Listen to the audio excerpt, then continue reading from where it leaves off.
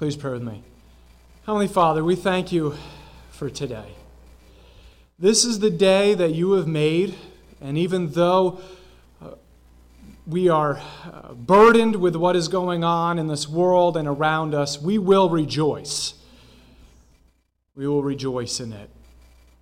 You are still our King. You are still our Savior. You are the same yesterday, today, and forever. The grass withers, the flower fades, but the word of God endures forever. We thank you for all that you teach us in your word, all that you promise us in your word. We cling to it with all that we are.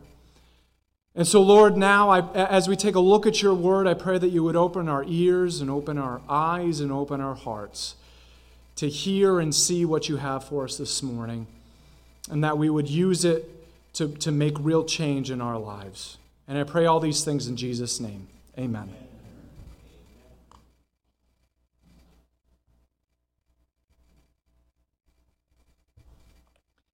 A Reader's Digest article published just this month details several inspirational stories of people who had the realization that it was never too late to pursue lifelong dreams.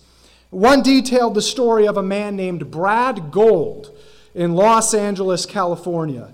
Gold held a senior management position in a restaurant chain, but as that chain continued to financially struggle, Gold was laid off at the age of 53. Knowing that it would be very difficult to impossible to find the same type of position in the corporate world at the age of 53, Gold suddenly found himself at a crossroads. He could either find some other type of position in that world or pursue his lifelong dream of owning his own restaurant. The giant problem was that he had no funds, he had no leads, and he was just laid off. So Gold had to improvise in order to achieve his dream. Instead of going the traditional route of creating a restaurant from scratch, Gold knew he needed to find an existing cafe that was struggling to make ends meet, and the manager was highly motivated to get out of his lease. Gold ended up finding that exact cafe only 8 blocks from his house and got straight to work. Since he had no extra funds to work with, he borrowed money from friends and family, and his wife designed everything on a shoestring budget. In this world, anyone looking at that situation might think, don't hold your breath. But Gold succeeded, and his cafe, called Black Dog Coffee, still exists 20 years later. Gold is quoted as saying, "I'm eternally grateful for the layoff and the opportunity to pursue my dream."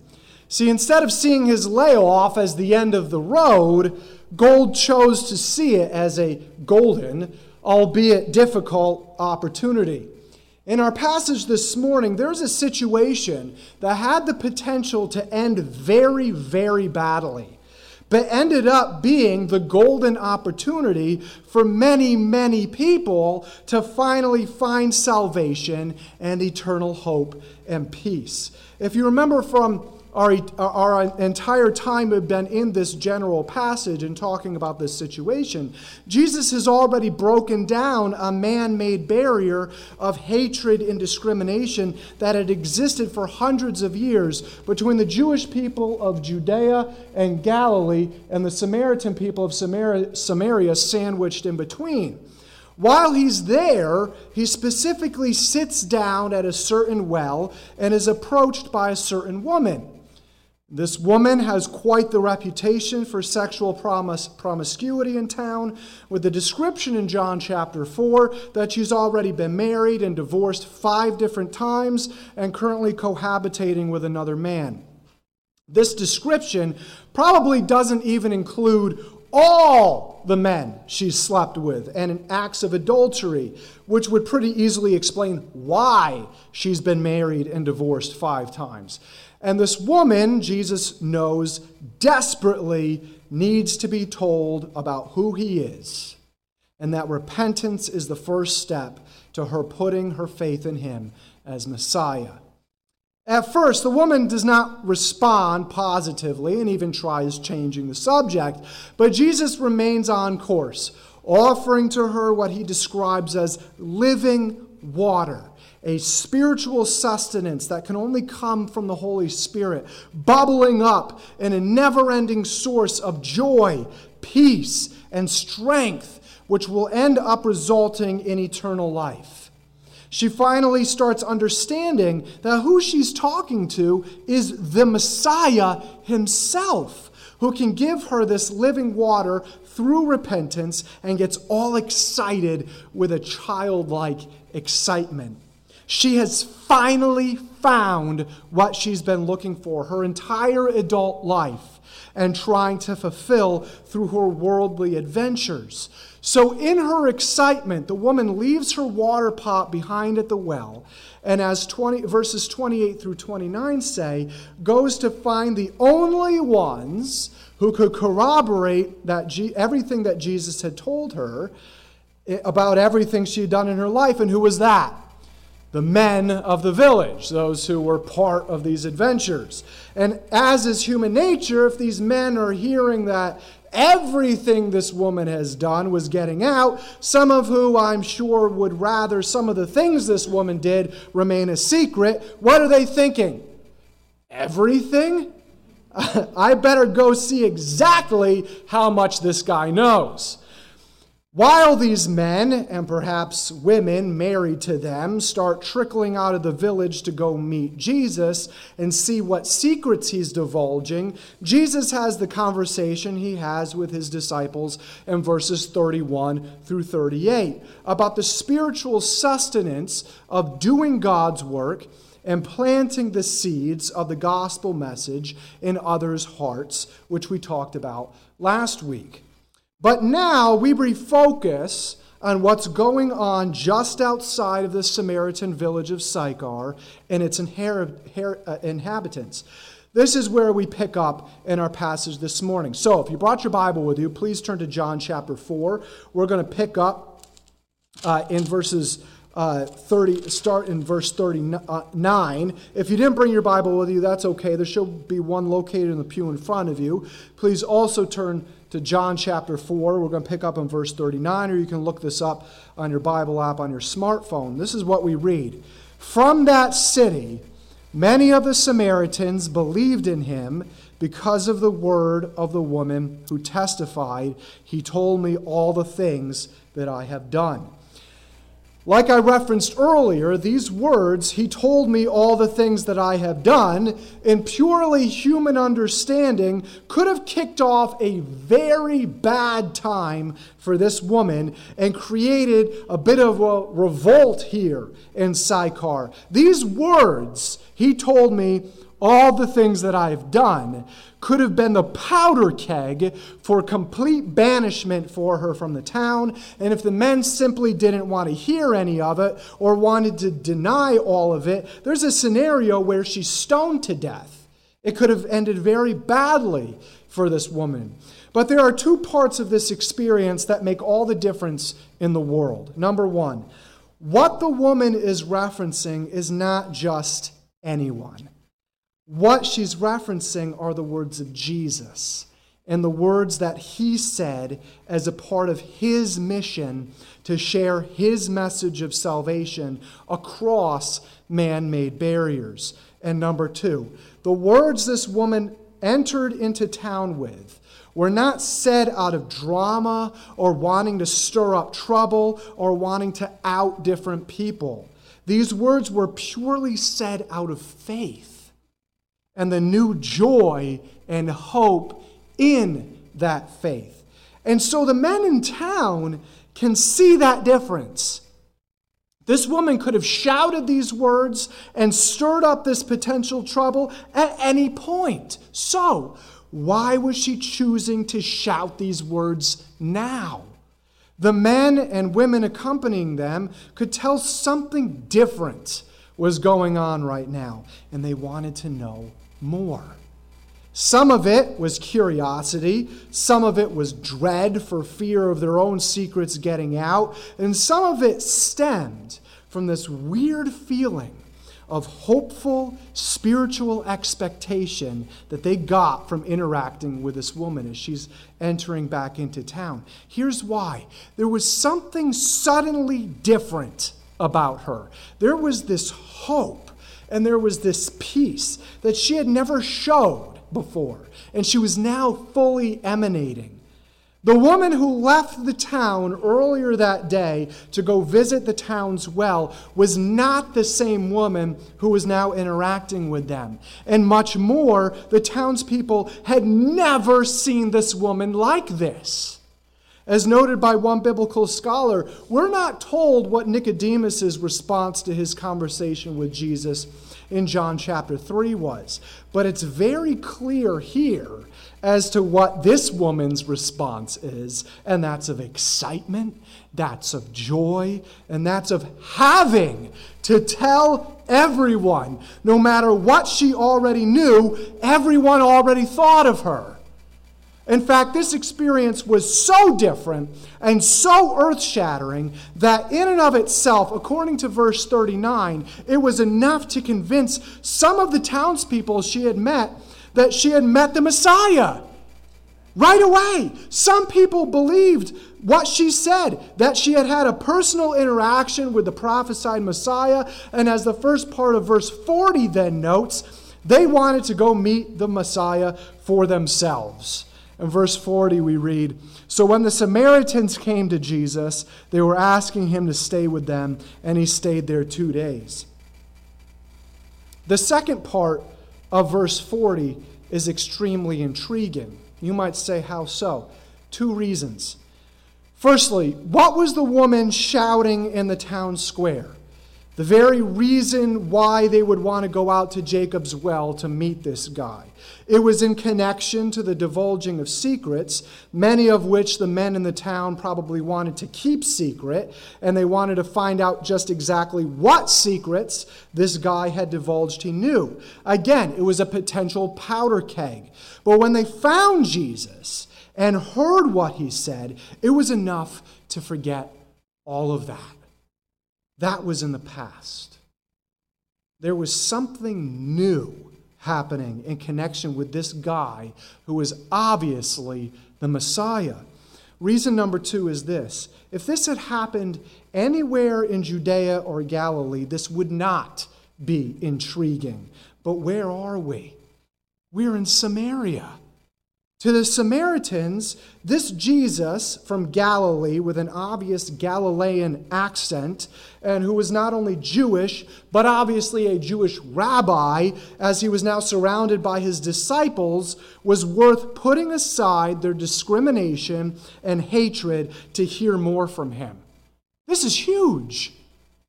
Jesus was so obviously worth hosting as the Messiah that the townspeople, especially the men, put aside all fear of their secrets getting out and the hundreds of years of racial discrimination and hatred to hear more from him. This experience with Jesus was completely world-changing for them. See, that's what Jesus does in a situation even today. Even today, Jesus takes a powder keg of a situation and brings forgiveness and change. Even today, Jesus brings healing to circumstances that have been ruled by discrimination and hatred for hundreds of years.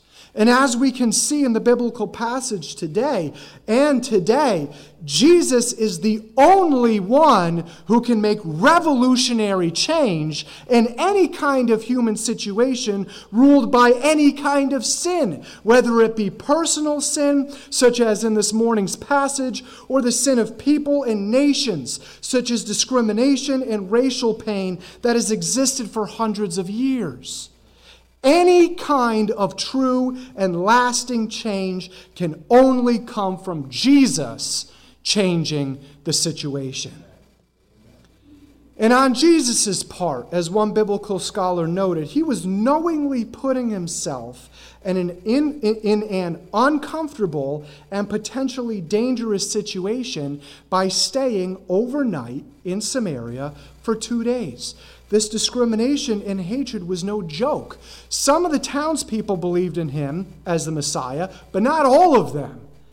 And it only took one person who disliked Jesus, firstly because he was Jewish, and secondly because one of his secrets got out, to take out that anger on him in a fatal way. But Jesus did not care. He knew his mission to bring the good news of his message was to break down these man-made barriers and bring it to people all over the world. Samaria was the first step in showing that his love and message was for everyone, regardless of race, ethnicity, or previous religion. Because of Jesus' physical and therefore powerful stand against this man-made discrimination, his message found even more listening ears. Yes, it's because he chose to stay in Samaria for 2 extra days, but now people see that when he says his message of salvation is for everyone, they can plainly see how serious he is. And so we have what we have in verse 41. Many more believed because of his word. We don't know exactly what Jesus said to the people of Sychar, but we know it must have been something that is in line with everything else he's said across the Gospels in the beginning part of Acts. That is, that for anyone to have eternal life, one must repent of their sin and put their faith and trust in Jesus for their salvation from that sin. Once that happens, we are reconciled to the Father and have all of heaven opened up for us.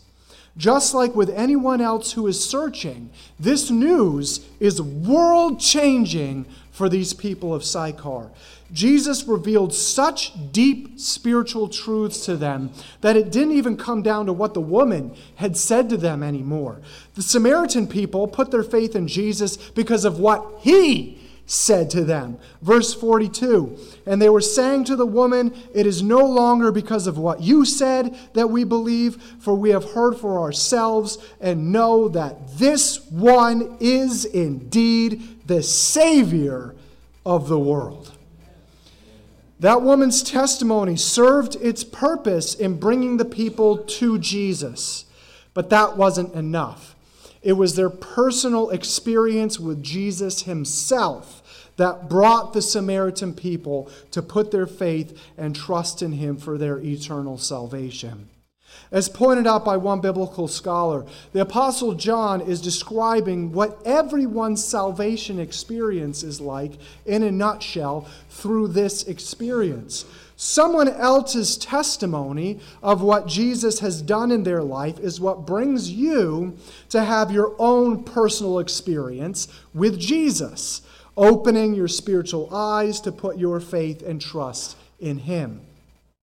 But rather than negating the power of the personal testimony, this strengthens the place of sharing your personal testimony of what Jesus has done in your life with someone else.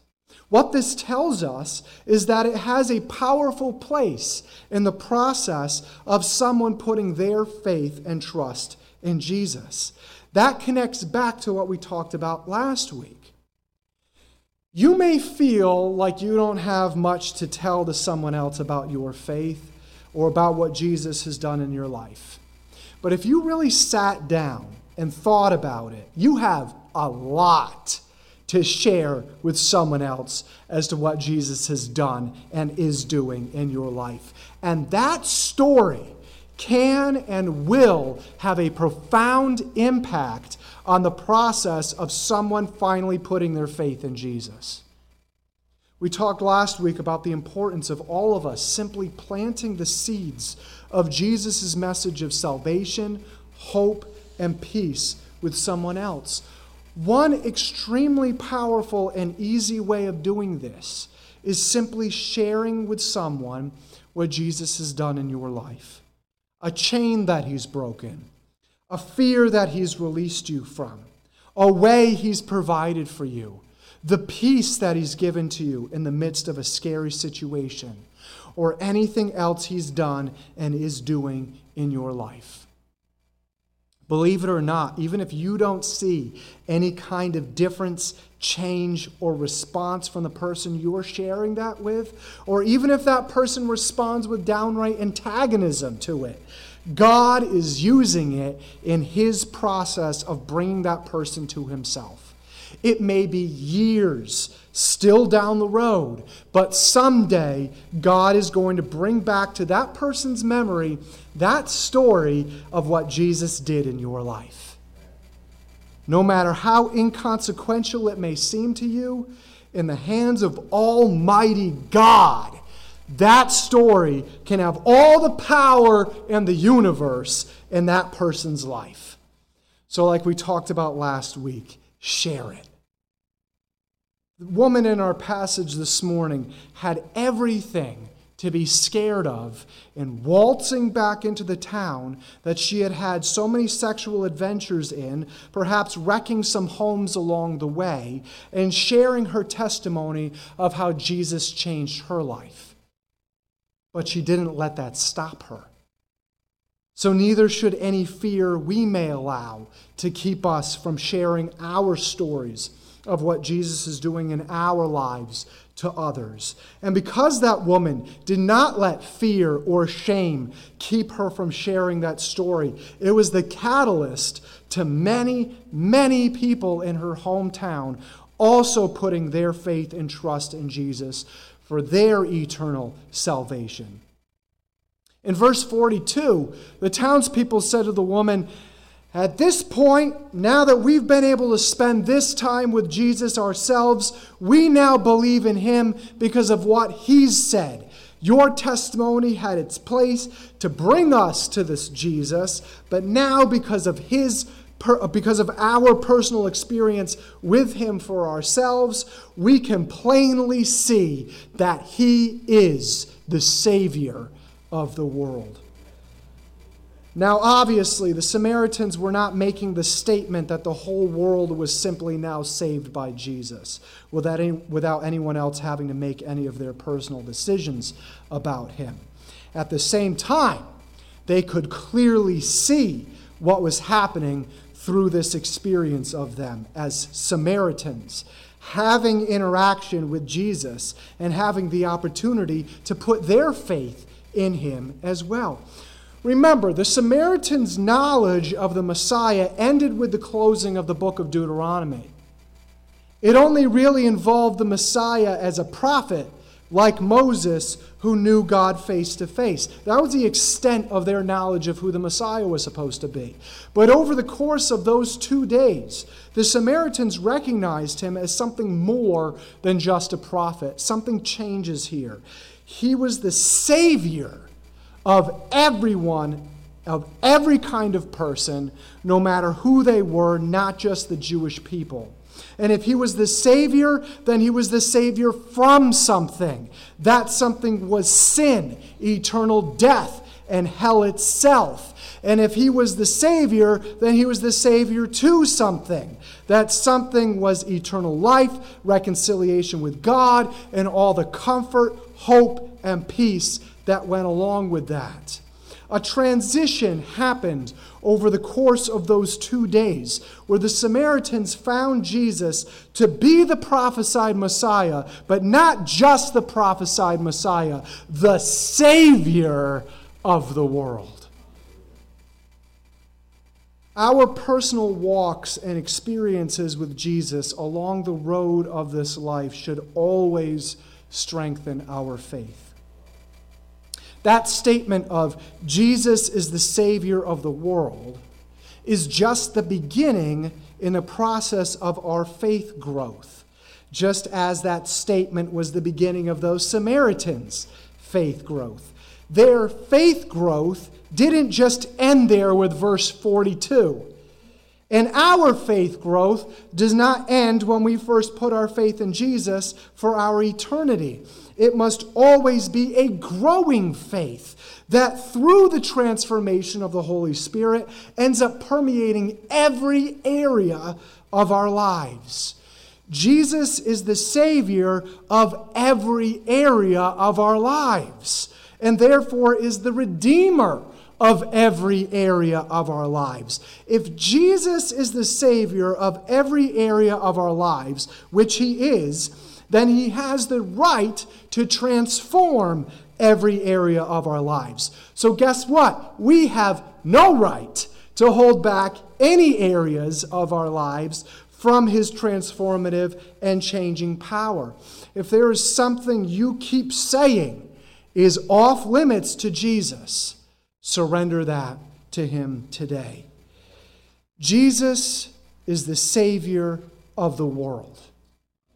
Jesus is the Savior of everyone, every kind of person, people from every race, nation, tribe, and language. And no one is too far gone for Jesus to find and bring to salvation. I'm sure any one of us would look at that woman in our passage and write her off as a lost cause.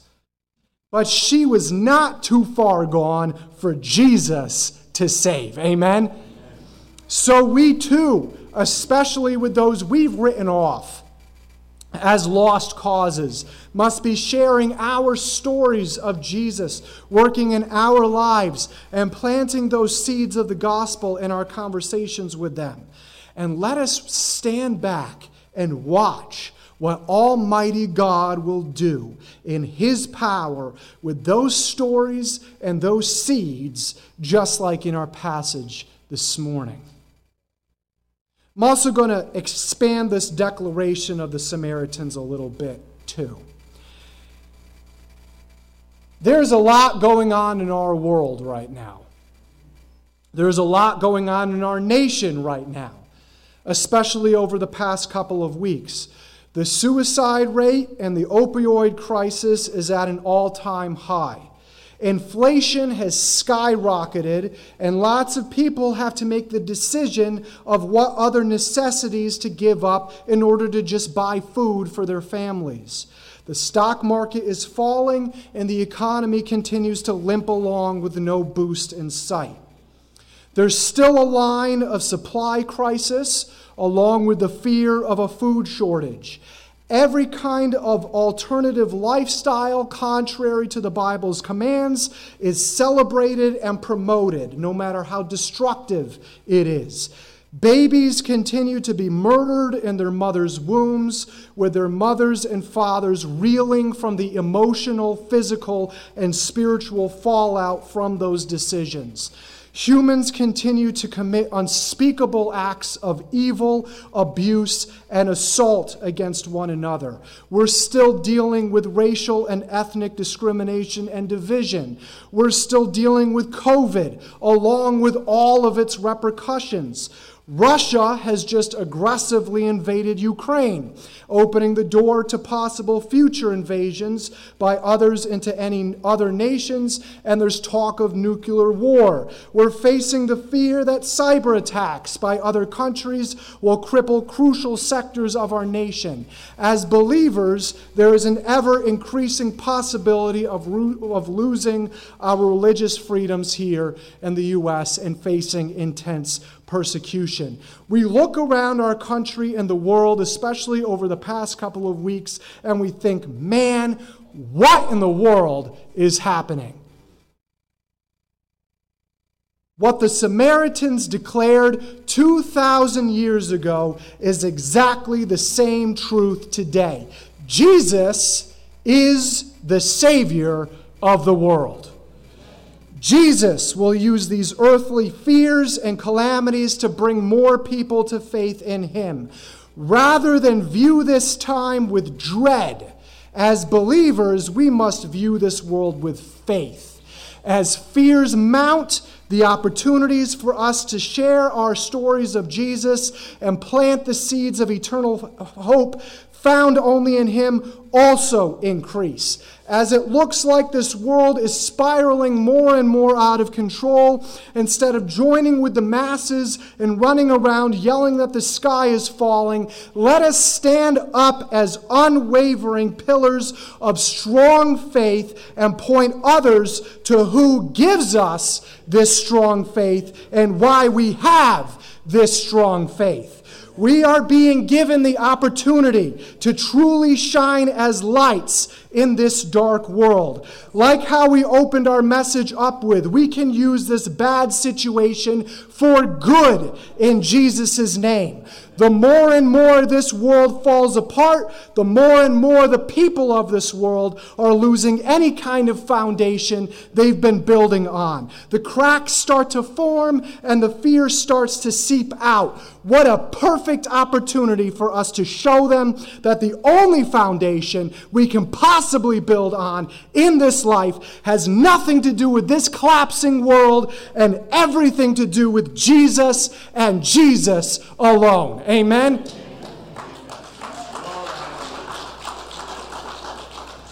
As believers in Jesus, we have nothing to fear, even as this world burns down around us. We know God has his perfect plan for us and his perfect reasons for what happens in our lives. We know God Almighty, the creator of the universe, holds us in the palm of his hand, and no one, not even ourselves, can snatch us out. We know that God will provide for our needs, and he already knows what those needs are before we even ask him.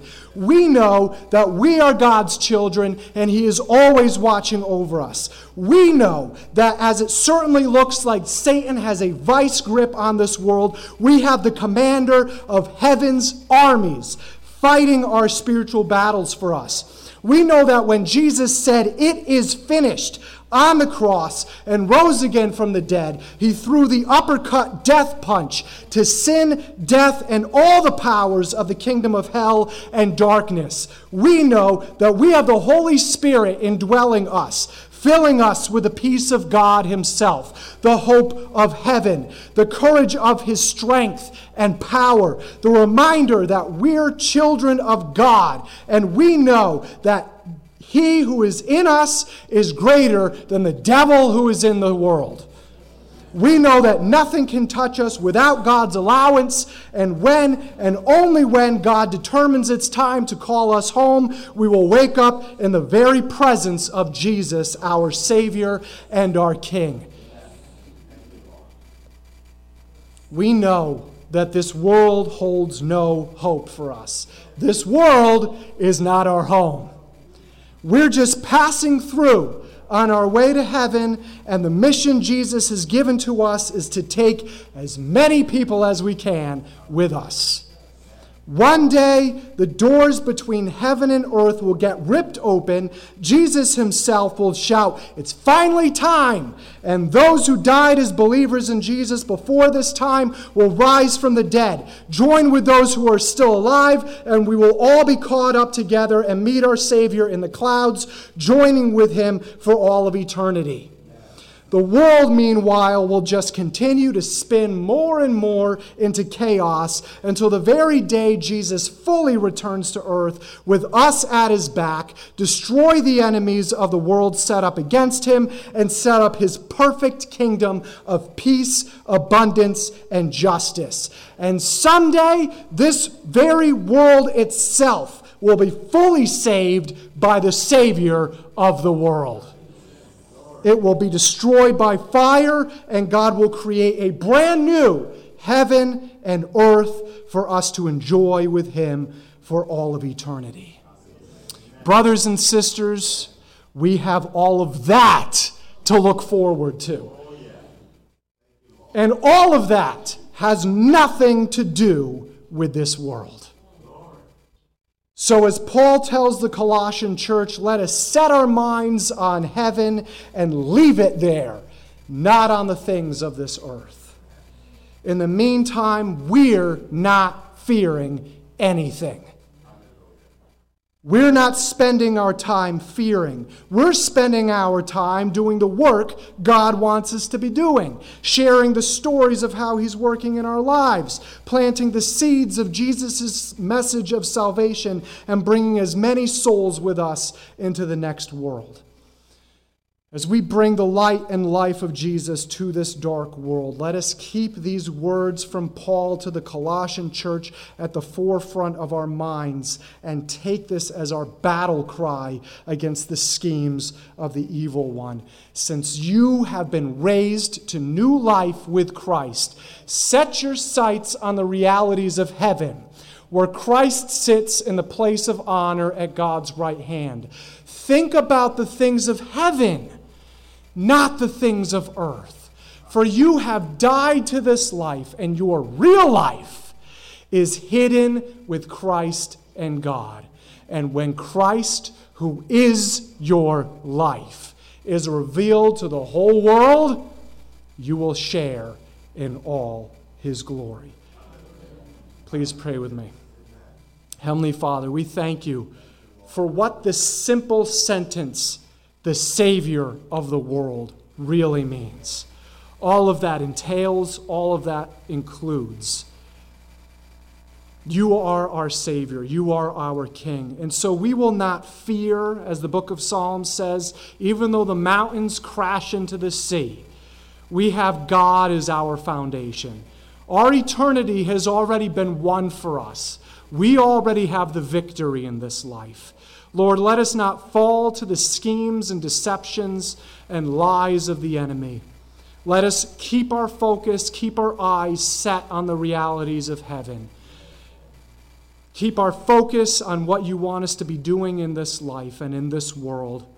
Let us not be distracted by fear and by worry and by anxiousness and by depression. But Lord, let us go forth in the power of the Holy Spirit, taking back territory from the enemy and looking with expectation for your return for us. Let us go forth in this power and this hope and joy.